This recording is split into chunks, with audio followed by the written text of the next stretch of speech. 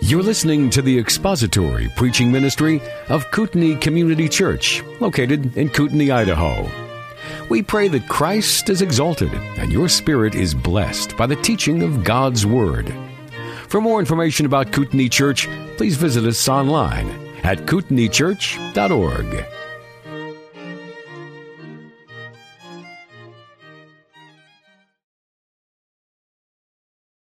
Well, last Sunday and today is a little bit different than what we normally do. We've been going through the book of Acts, and then in the course of going through the book of Acts and looking at all of the miracles individually as we've been going through it, decided after we saw the very last miracles recorded in the book of Acts that we'd step back and answer the question, what are the purpose of miracles? What are miracles for? What purpose did they serve? And are miracles for today? So last week we started that. We spent a whole hour looking at, from the book of Acts and other portions of the New Testament, what miracles were for. And today is sort of part 2 of that. Last week at the beginning of the message, I read to you a list of questions. And those are duplicated basically on your bulletin insert in the same form that I read them to you last week. We sort of constructed a biblical way of viewing miracles and understanding miracles and the difference between miracles and providence. And I told you that today we would take part 2 of this. This really should have been tacked on to the end of last week's message, but I didn't want to preach for 2 hours, and you didn't want to sit here for 2 hours, so instead we're going to take it in 2 one-hour sessions, and so we've got some of you are nodding. Boy, we're ever thankful for that.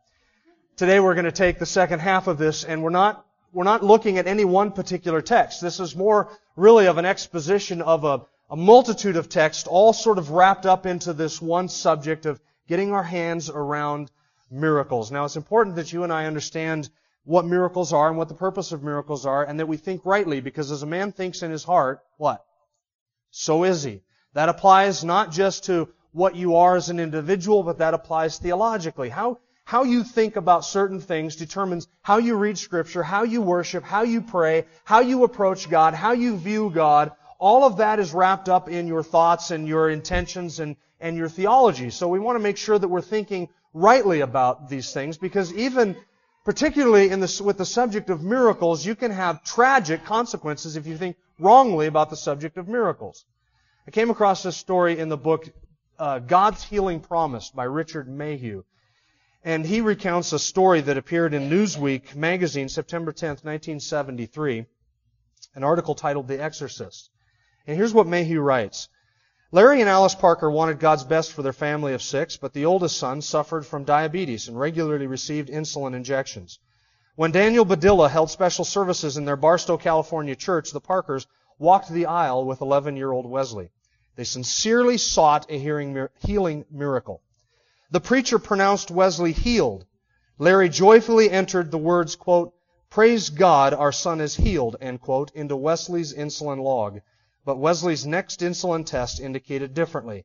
Yet by faith, the Parkers claimed the healing and blamed the unexpected insulin results on, you can guess, right? Satan.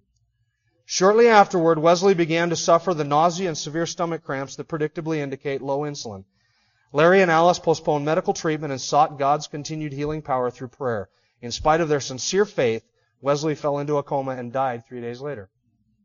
Now, if you follow news stories and you follow movements and things that go on within the Christian church, you know that that's not an isolated incident. I can stand up and give you illustration after illustration, story after story of that same tragic type of thing happening. Not just people who die as a result of bad theology about miracles, but people who are severely disoriented and disappointed in God and get depressed and wander around in a theological fog because of wrong thinking on the subject of miracles.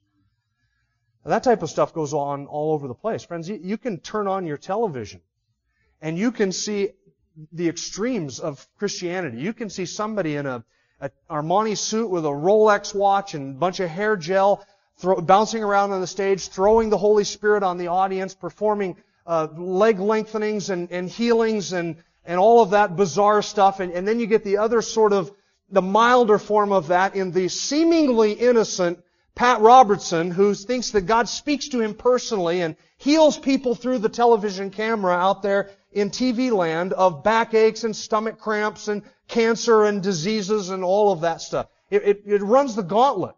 And that type of stuff is not even extreme in Christianity anymore, friends. That type of stuff now is center stage. That has almost become the norm.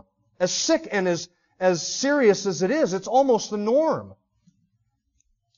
Sometimes it even crosses our paths. I read just recently in our local newspaper an obituary. A couple years ago, I've been preparing to preach this message for 3 years, actually, since we started the book of Acts, and I've been sort of collecting stuff as I come across it. I came across an obituary that I read online in our local newspaper, and I'm not going to give you the name, but it said that this individual, quote, peacefully crossed over on this date of undetermined natural causes during meditation, end quote. Now, the obituary went on to read this: in loving memory and celebration of his unique life as healer, musician, lover, and friend, a memorial gathering will be held at blah, blah, blah, end quote. Actually, the blah, blah, blah is not part of the quote. It was the end quote belongs before the blah, blah, blah. In appreciation of or in celebration of his unique life as a healer.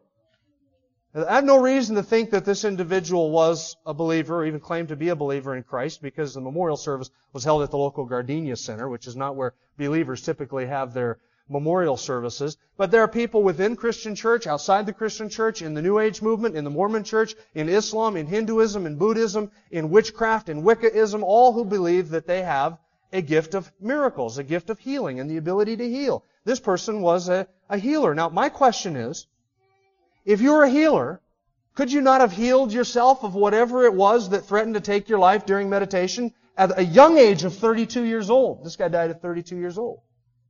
But he thought he was a healer. I guarantee you he wasn't a healer.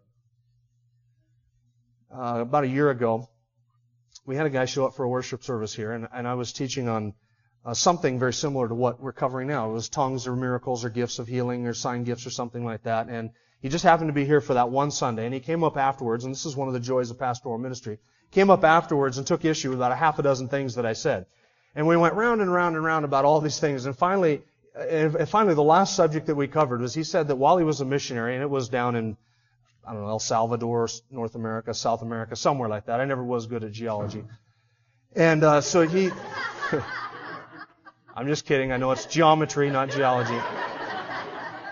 He said that as a missionary down there, he had actually saw a woman raised from the dead. And I said, really? Yep. I said, you were there? Yep. You saw it with your own eyes? That's right. I said, let me get this straight. She was clinically dead. Her heart had stopped beating. Her brain had stopped waving. Her blood had stopped pumping. She had stopped breathing. She was clinically dead for a period of time. And you prayed over her as a group, and she came back to life. And he said, that's right. Now, friends, I ask you, what are you going to make of a claim like that? What do you do with something like that? You want to know what I said? I'll tell you what I said in just a second. But before I do, I want you to notice how that conversation went from the subject of the text of Scripture to an experience. Do you notice that? And now we're dealing with an experience. And here's always the question, what do you make of what happened to me? That's always the question. It's never what does Scripture say and how do we interpret it and how do I force my experience into the mold of Scripture. It's always, I had this experience, now you explain my experience to me. And I simply told him, I feel no compulsion whatsoever to explain your experience.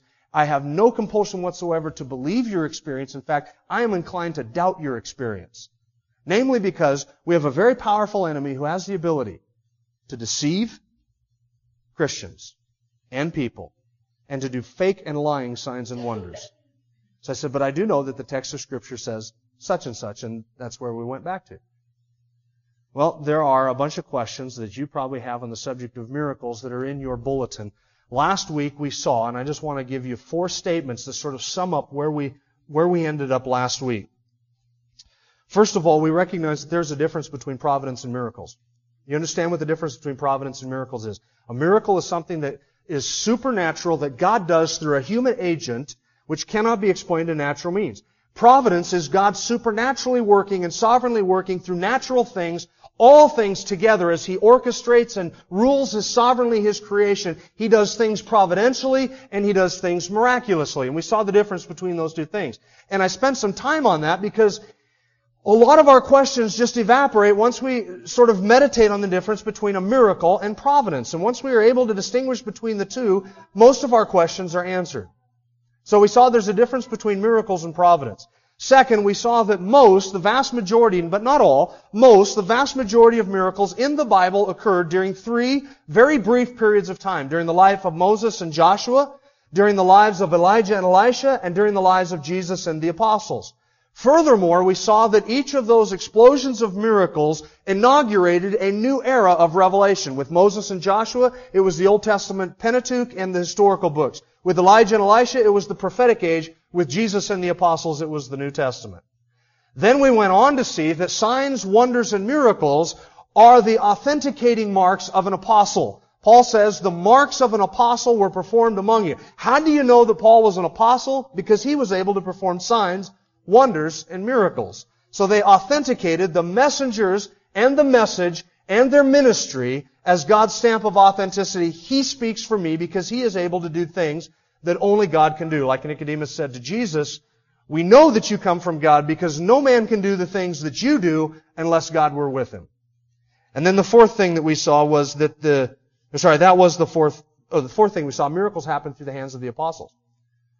Not all, but the vast majority of miracles in the New Testament happen through the hands of the apostles. So that sort of constructs for us a biblical framework. Now let's look at the questions. The first question that you see listed in your insert, why don't we see parting of the Red Sea type miracles today like we did see in the Old Testament and the New Testament? Why don't we see these phenomenal things, people walking on water, multiplying bread and fish, parting of the Red Sea, parting of the Jordan River? Why don't we see that today like we did in the Old Testament and the New Testament?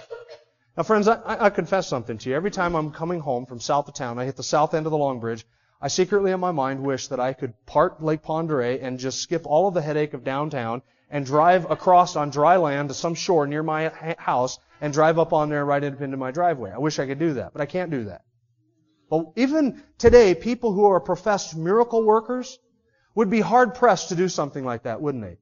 Part Lake Pend Oreille, part the Red Sea, part an ocean, do something on that type of scale. Why don't we see that happening today? Well, reflect with me for a second on what the purpose of miracles was. What was the purpose of miracles? It was to authenticate a messenger. And even the parting of the Red Sea, just to use that as an example, authenticated Moses as the messenger of God, as the one who was giving the law and delivering God's people. Moses stood apart from the rest because he was able to do these things. So why don't we see them today? Well, because there's no purpose for them today. We don't need that type of authentication today. So the purpose having been fulfilled, we don't need to see it anymore. Now, if your view of miracles is that a miracle is simply God showing off, right? To ooh us and awe us like a big sort of fireworks demonstration. We just want God to show off His power. Perform a trick, do a sign. This is what they said to Jesus. Perform a trick, do a sign, show us. Give us some stage show stuff. Get the bright lights out and the television cameras and ooh us and awe us and wow us, Jesus. That's what they wanted from Him. Now, if that's your definition of a miracle, it's just simply God demonstrating His power, then you and I might rightly ask, why don't we see that today? But once we understand the purpose of miracles was to authenticate a particular messenger, then we understand, that's why we don't see that today. There's no need. The purpose has been fulfilled. Second question. Did miracles end with Jesus and the apostles? And if miracles are to authenticate the ministry of the apostles as they took the gospel to new areas for the first time, would it not be biblical to expect or accept that God may do the same thing as the gospel goes to new places today? So did miracles end with Jesus and the apostles? Now you're not sure whether to nod or shake your head, right? Did miracles end with Jesus and the apostles, yes or no? No, miracles did not. Miracle workers. Did miracle workers end with Jesus and the apostles? We don't have that anymore, do we? But not miracles. So that's a yes and no question. Yes, in a sense, miracle workers, God authenticating specific individuals, that did end with Jesus and the apostles, but the ability and the fact that God does miracles today did not end with Jesus and the apostles, because God is still God and God can do anything that He wants to do. So you and I can't put Him in a box and say, you can't do this anymore. He can do anything He wants to do, anytime He wants to do, any way He wants to do it, for any reason that He chooses. He is the only truly free being in all of the universe. And He can do anything He wants. Now the second part of the question gives me a chance to sort of clarify something. And look at the second part of the question. If miracles are to authenticate the ministry of the apostles as they took the gospel to new areas for the first time, would it not be biblical to accept that God may do the same thing as the gospel goes to new places today? Because there are people who say, in the New Testament, miracles accompanied the gospel as it went into territory where the gospel had never been before. So unreached territory where there had been no gospel proclamation, whenever the apostles went into those areas, there was explosion of miracles to authenticate the ministry as it went into those formerly unreached areas. So if we're doing that today, going into tribes and jungles where the gospel has never been, would we not expect to see miracles happen today to authenticate that message? That's a good question. But here's the confusion. The purpose of miracles was not to authenticate the message as it went to new areas. The purpose of miracles was to authenticate the message or the messenger, period. Period. Had nothing to do with where the apostles were at. Do you remember how many miracles were done in Jerusalem before they even left the walls of the city? Remember that? An explosion of miracles. Why? It had nothing to do with going into unreached areas. It had everything to do with authenticating the messenger. So there were miracles that were done at Iconium and Lystra and Antioch and these different places that Paul traveled. Yeah, those were new areas, but there were also miracles that were done in the city of Jerusalem before they ever went into quote-unquote unreached territory or pagan areas. Because the purpose of miracles is to authenticate the messenger. It has nothing to do with where it's at. Now, the question that's kind of floating around in your mind, I don't want to answer it, is this. Then today, do we not need this authenticated? Right? Say, I become a missionary, I take the Word of God to an unreached tribe or an unreached people group, and I begin to preach and proclaim and translate the Scriptures into their language and teach them the Word of God. Would I not expect that God would lend His authentication to this Word, to my ministry, to my message, as I bring the message of truth? In other words, I might ask you, show to me some sign that demonstrates to me that the book you hold in your hand is the Word of God. Give me a sign, give me a trick. Give me some authentication, some certification that shows that this is the Word of God. If that's the Word of God, you're holding it in your hands, authenticate it. Show me a sign. How do you respond to that? The same way the author of Hebrews did in Hebrews chapter 2. We looked at the passage last week. We can't escape if we neglect so great a salvation, because it was first spoken by the Lord, then by His apostles, those who heard Him, to us, and it was authenticated by God through them. Therefore, the author of Hebrews says, you and I need no other verification. We need no other certification, no other stamp of authenticity. Why? It has been once for all delivered and once for all certified. It has been authenticated. And you and I are held guilty, held culpable, and we will not escape if we neglect this book, because we cannot expect further certification of it. It has already been certified through the apostles, God bearing them witness. That's Hebrews 2, verses 3 and 4. Next question. Question number 3. How is answered prayer? And this question is a little bit different because this has to do with the issue of providence in prayer, miracles in prayer. What do we pray for? How do we pray? What is appropriate to pray for and what is not? How is answered prayer in specific, unique, sometimes breathtaking ways different from a miracle? Should we ask God for miracles, and under what circumstances? If miracles have ceased, should we constrain our prayers to only things that can be answered without a miracle? And do I have to explain away dramatic answers to prayer in my own life as circumstantial? By the way, all these questions came not from my own mind, but these were the ones that I received back from people when I offered it to you to give me some questions to answer connected with miracles. So how is answered prayer in specific, sometimes breathtaking ways different from a miracle? Well, remember the difference between a miracle and providence?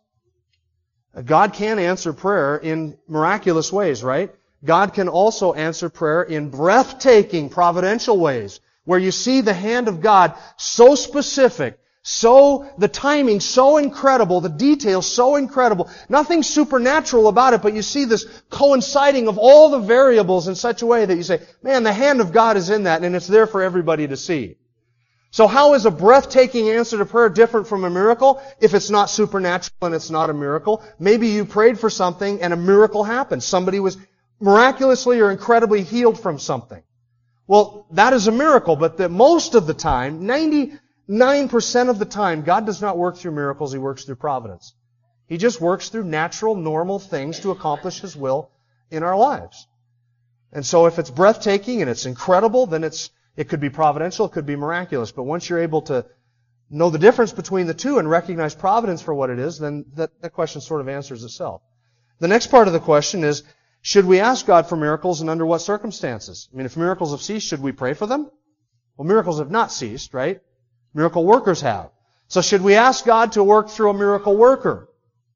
Should we take a sick loved one, or go if we're sick, to a miracle worker and say, God, will you work through him? Is that an appropriate prayer? No. Why? Because that's not how God's working today.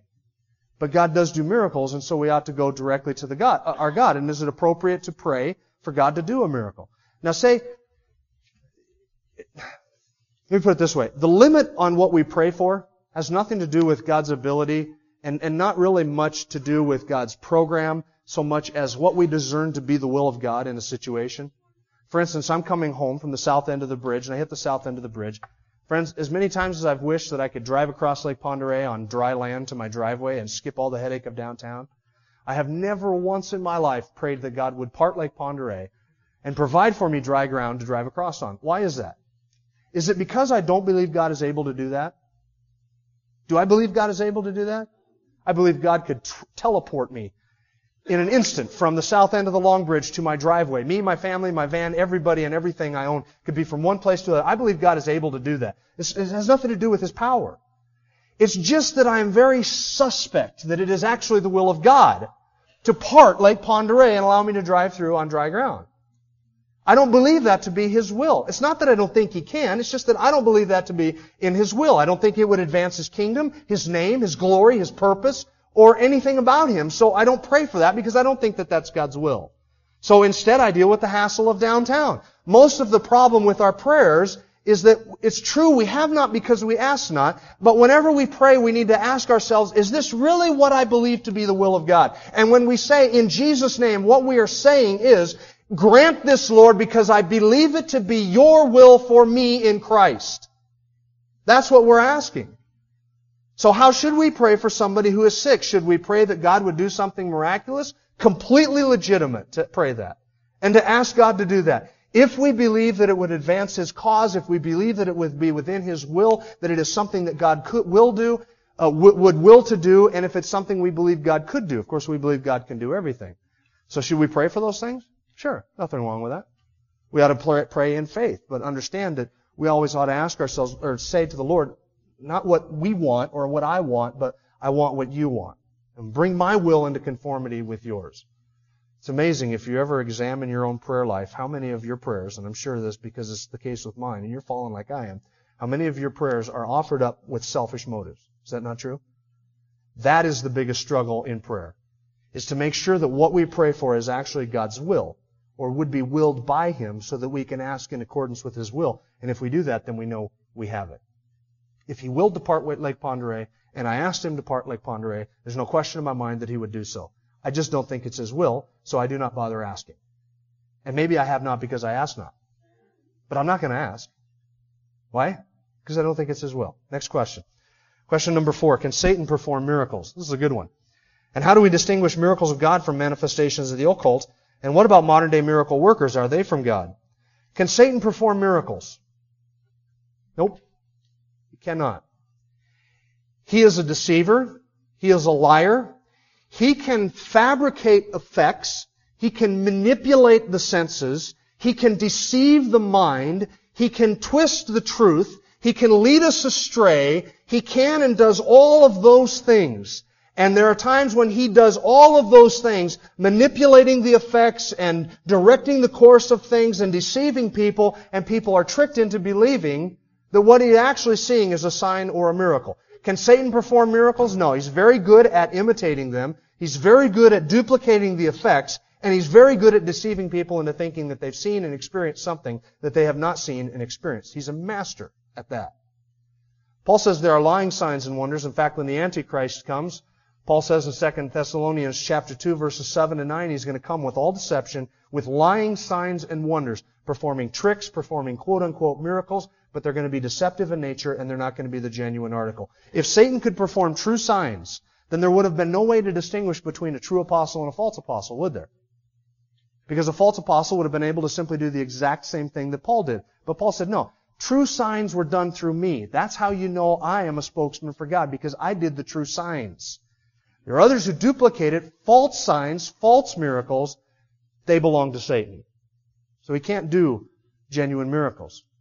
There are fake miracles that Satan is able to do. Remember, he was able to duplicate some of the effects of Moses before Pharaoh, when Moses did his miracles, Satan was able to duplicate those effects. Not genuine miracles, but tricks, sideshows, under the bright lights with a television camera. That type of stuff is what we see Satan doing in Scripture.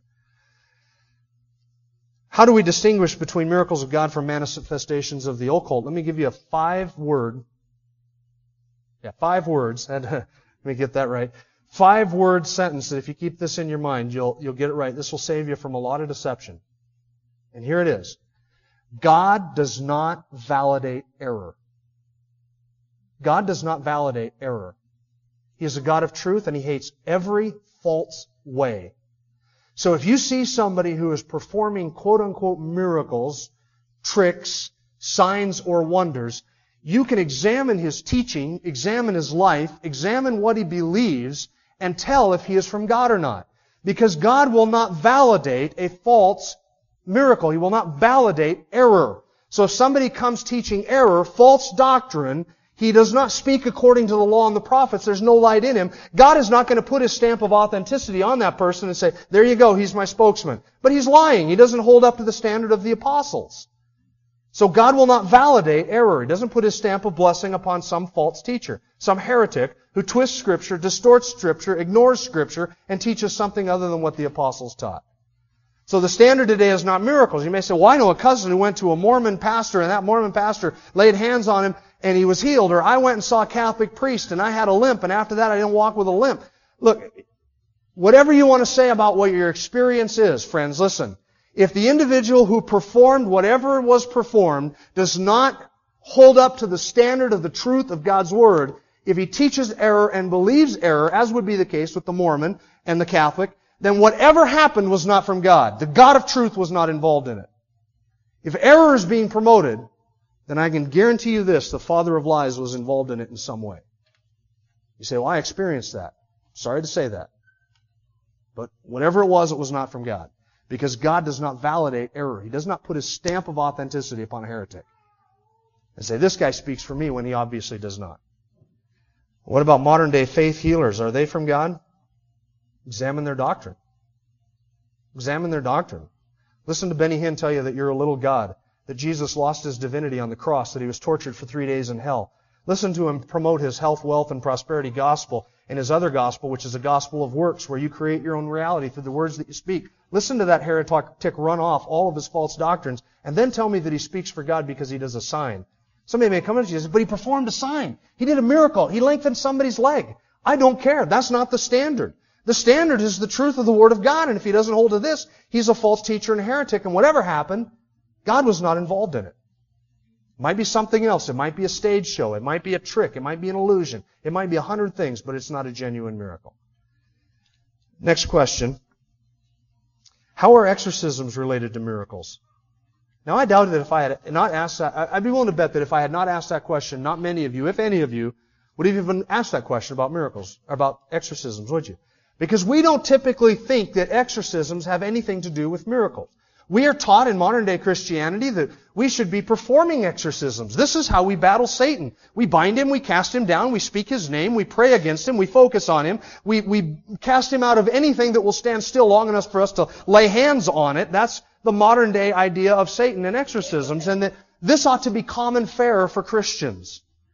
But since we've just gone through the book of Acts, and since really this study is sort of birthed from the miracle accounts in the book of Acts, turn to the book of Acts and let's see what Luke says about exorcisms. Acts chapter 5.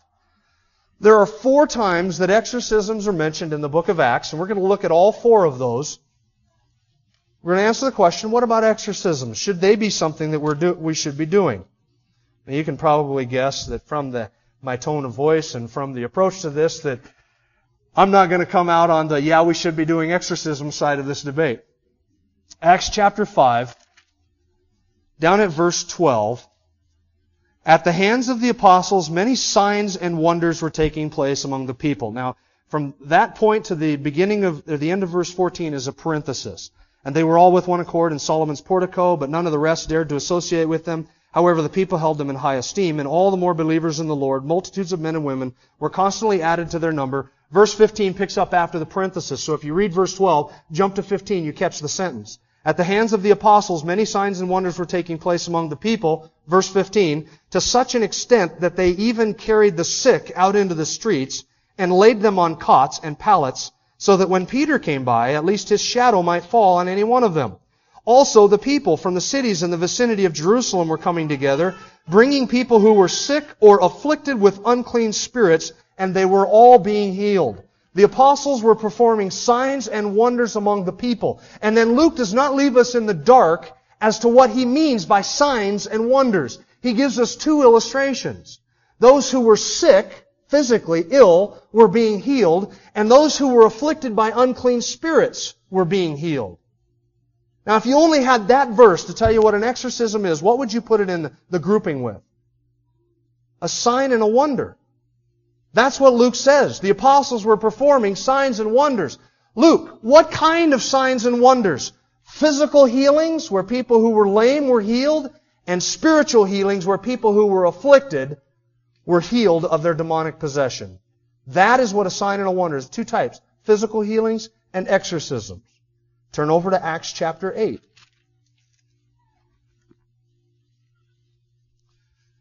Verse 4, therefore those who had been scattered went about preaching the word. Philip went down to the city of Samaria and began proclaiming Christ to them. Verse 6, the crowds with one accord were giving attention to what was said by Philip as they heard and saw the signs that he was performing. For in the case of many who had unclean spirits, they were coming out of them, shouting with a loud voice, and many who had been paralyzed and lame were healed. So there was much rejoicing in that city. Philip was performing signs. What kind of signs? In the case of those who were sick, they were being healed. In the case of those who had unclean spirits, the spirits were coming out of them. Acts chapter 5, Acts chapter 8, exorcisms are what? They're classified as signs and wonders. Turn over to Acts chapter 16. Verse 16, this is Paul in the city of Philippi. It happened as we were going to the place of prayer that a slave girl, having a spirit of divination, met us, who was bringing her masters much profit by fortune-telling. Following after Paul and us, she kept crying out, saying, these men are bondservants of the Most High God, who are proclaiming to you the way of salvation.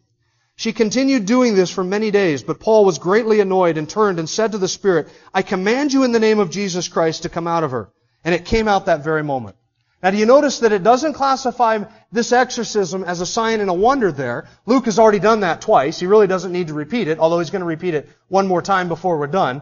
But notice who does the exorcism. Who is it? Come on, you just read it. Paul. And Paul was a what? An apostle. Acts chapter 19.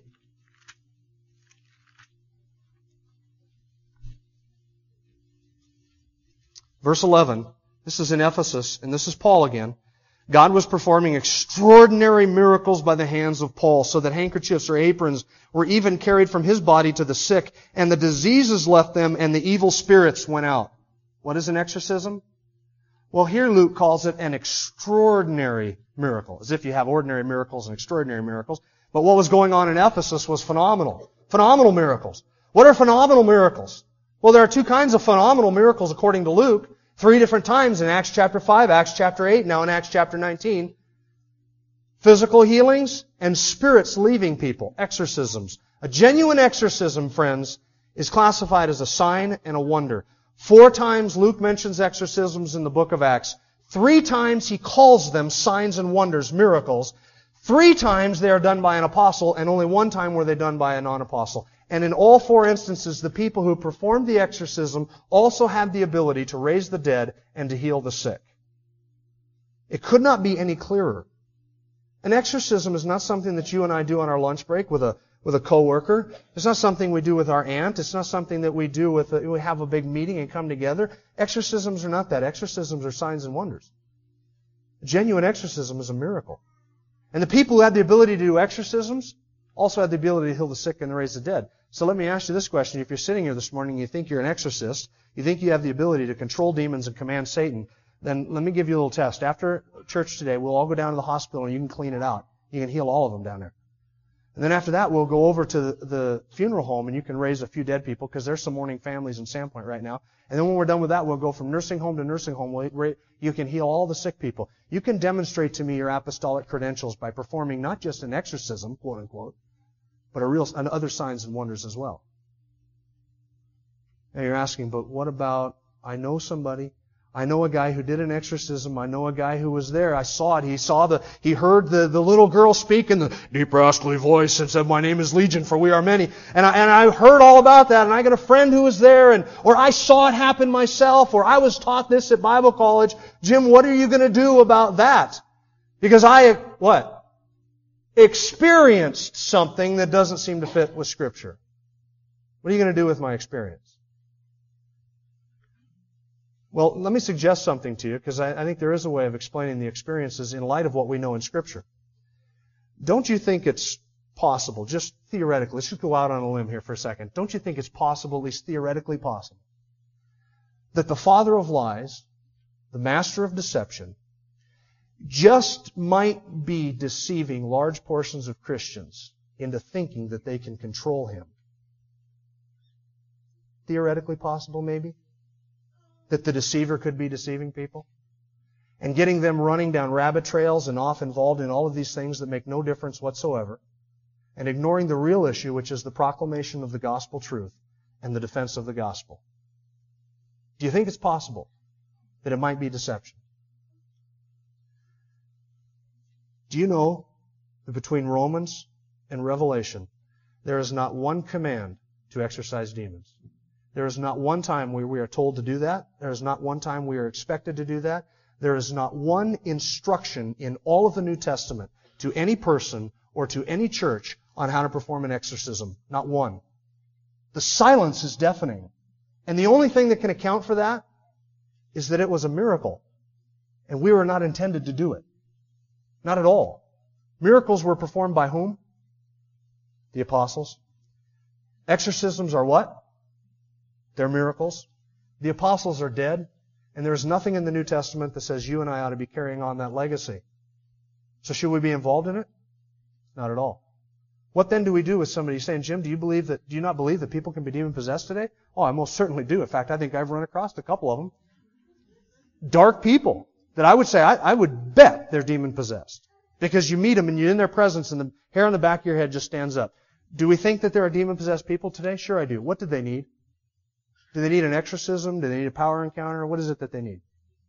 What is it that transfers us from the kingdom of darkness into the kingdom of light? What is it that delivers us completely from sin, Satan, and self? It is nothing other than the glorious truth of the gospel of Jesus Christ that sets us free. In Him we have redemption through His blood, the forgiveness of sins, and by that gospel He has transferred us from the kingdom of darkness to the kingdom of light. And the minute you say to me, "But they need an exorcism first," then you have just told me the gospel is not enough. It cannot deliver people from Satan. It can only give them forgiveness of their sins. And I would go to the wall to argue against that. They don't need an exorcism. They don't need a power encounter. What they need is the gospel. And instead, we have Christians who are running around doing all these exorcisms, and guess what? The gospel is being sidetracked entirely. Next question. And I think this is the last one. Is healing a miracle? And should we pray for healing? Is it only a miracle if they wouldn't have gotten well on their own? And if they would have gotten well on their own, then why pray? Is healing a miracle? Well, that really depends on how the healing is done, is it not? Let me give you two scenarios. You go to the doctor because you're not feeling well. They run some blood tests and do some scans, and the doctor comes out, and the doctor says to you, "I have bad news. You've been diagnosed with cancer." Now, the cancer is an aggressive form of cancer, but it is treatable, it is operable, and it's early enough that we think you can catch it, and we think that you have a good chance of surviving. We want you to know that there are people who have been at your stage who have died. There are people who have been worse than you who have lived. So you have a 50-50 chance of surviving. So we're going to start treatments immediately. We're going to do surgery. We're going to give you some chemotherapy. We're going to begin treatments and do the best that we can. And you're thankful. So you leave there. You go home. You call up your church family. You put it on the prayer chain. Everybody begins to pray. The elders come over. They pray. And what we pray for is that God would do something miraculous, and if He chooses not to heal through a miracle, that He would heal through doctors and providence and technology and the healing processes of your body. So you go in for a checkup, and the cancer is still there. So they operate, and they do the treatments, and you go through all of that for 6, 8 months, or whatever it takes. After 2 years, you're pronounced cancer-free, and the cancer never comes back, and you live to a ripe old age of 90 years old and die in a car accident, not from cancer. Now, did God heal you in answer to prayer? Certainly did. Is it a miracle or is it providence? It's providence. Because it wasn't a miraculous healing. There's nothing supernatural. But it was a providential healing. Does God deserve any less credit or less glory for healing you providentially than He does if He heals you miraculously? Not at all. He is to be glorified still. Now let me give you a second scenario. You go into the doctor because you're feeling sick and ill, and so they do some blood tests, and they do some scans. They do an x-ray, then they do more blood tests, and then they do an MRI, and then they do a PET scan, and a CAT scan, and a dog scan, and a bird scan, and all the other scans.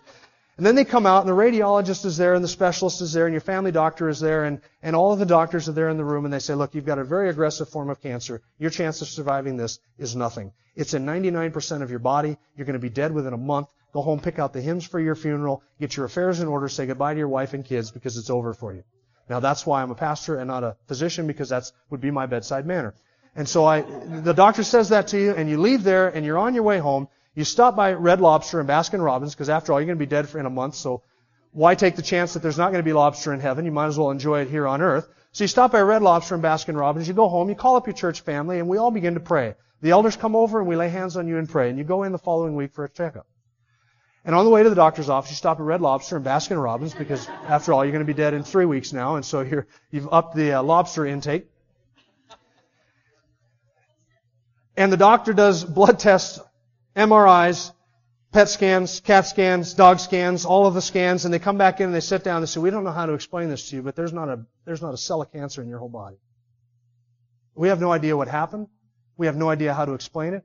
But here's the photo from last week. Here's the photo from today. You can see the cancer in your body here, and it's all gone over here.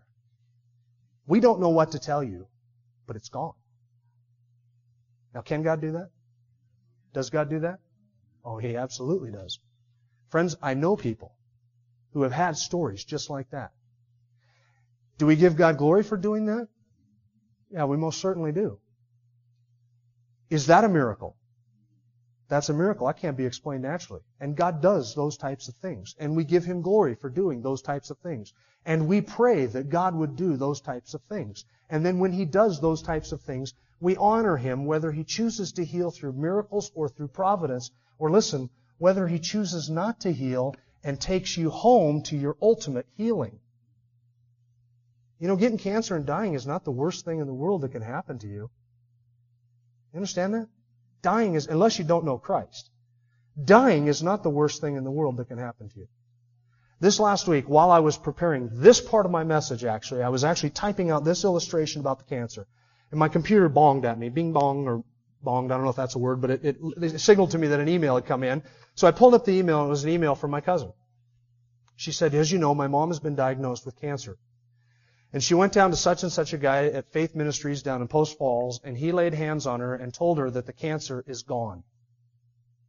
Then she asked me this question: what do you think about that type of stuff? Always glad when people ask me my opinion. Always ready to give it. So I gave it to her. And I told her what my opinion of it was. I said, I think your mom has been handed a false hope. And it's going to crush her when she goes to the doctor and finds out that God does not heal through faith healers. And if God does heal through that faith healer, since the faith healer is a heretic, was that healing from God, or was it from some other source? It was a deception of some other source. But the real hope is in God, who does the miracles, and not in some faith healer. Let me end on a real sober note for you. As if all the talk about cancer and dying has not been sober enough. Let me end on a sobering note for you. Friends, sometimes it is not God's will to heal you. Sometimes it's not God's will to heal you. Sometimes it's God's will to take you home. Sometimes it's God's will that you would endure suffering and endure affliction so that you might give Him glory in that and in that response to it, and that you would call out to Him. Sometimes it is God's will to heal you. Sometimes He just gives you the grace to deal with what He's brought into your life. Has nothing to do with your lack of faith. Has nothing to do with any wrong thing that you've done or any sin in your life, likely. Sometimes God just allows you to endure affliction because your faith is strong enough to handle it. And He wants to purify it and make it stronger. And we live amongst a Christian generation that wants all of the blessings of the future life now.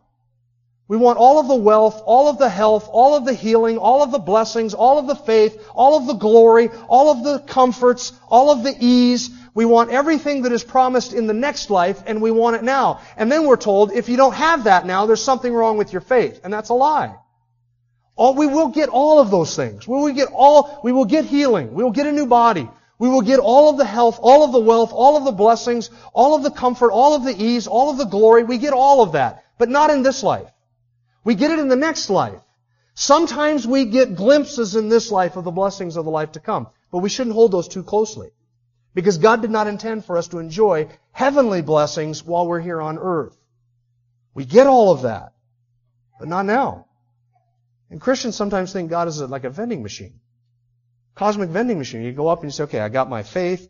I claim my promise. I had hands laid on me. I did the anointing oil thing. I sent away my gift to such and such. And so then I claim my verse. I ask God. I pull the handle. Cha-ching, voila, a miracle. It's not how God works. He is the sovereign God who heals according to His will, in His timing, if He wants. You and I cannot coerce His hand. All we can do is submit joyfully to His sovereign purpose and plan and accept it as it comes to Him, from Him. Now, friends, I hope that all of these questions has helped to answer, or at least I should say, I should hope the last couple of weeks has served to answer some of your questions, if not all of your questions. If you have any more, and I'm sure that maybe some things have been raised in your mind in going through these last couple of weeks that I haven't answered, I'm at the back, as always. Feel free to come up and ask me any more questions that you have about this or talk about this if this is something that you're really struggling with. But I hope this has served to clear up some of the issues about miracles and what God's purpose for them was and what God does now today. Do we believe that God does miracles? Absolutely. No question about it. But He does it His way, not ours. In His timing, not ours. And according to His will, not ours. And you say, boy, that sounds like a real impersonal God. No, it is the sovereign God of heaven. Next week, Lord willing, we'll dive right back into the text of the book of Acts, and we'll be back in Acts chapter 28. So let's close by praying together. Our Father, we thank You that You are glorious beyond description, all-powerful, unchangeable, holy, omnipotent. You reign and You do according to Your will at all times. We thank You that You are that God. You are worthy of our confidence, our trust, and our obedience. And we ask that You would give us the grace to render all of those to You through the promptings of Your Spirit. In Jesus' name, amen. Thank you for listening to the latest podcast from Kootenai Church. If you'd like to learn more about Kootenai Church or to donate to our church ministry, you can do so online by visiting kootenaichurch.org. We hope you enjoyed this podcast and pray you'll join us again next time. Once again, thank you for listening.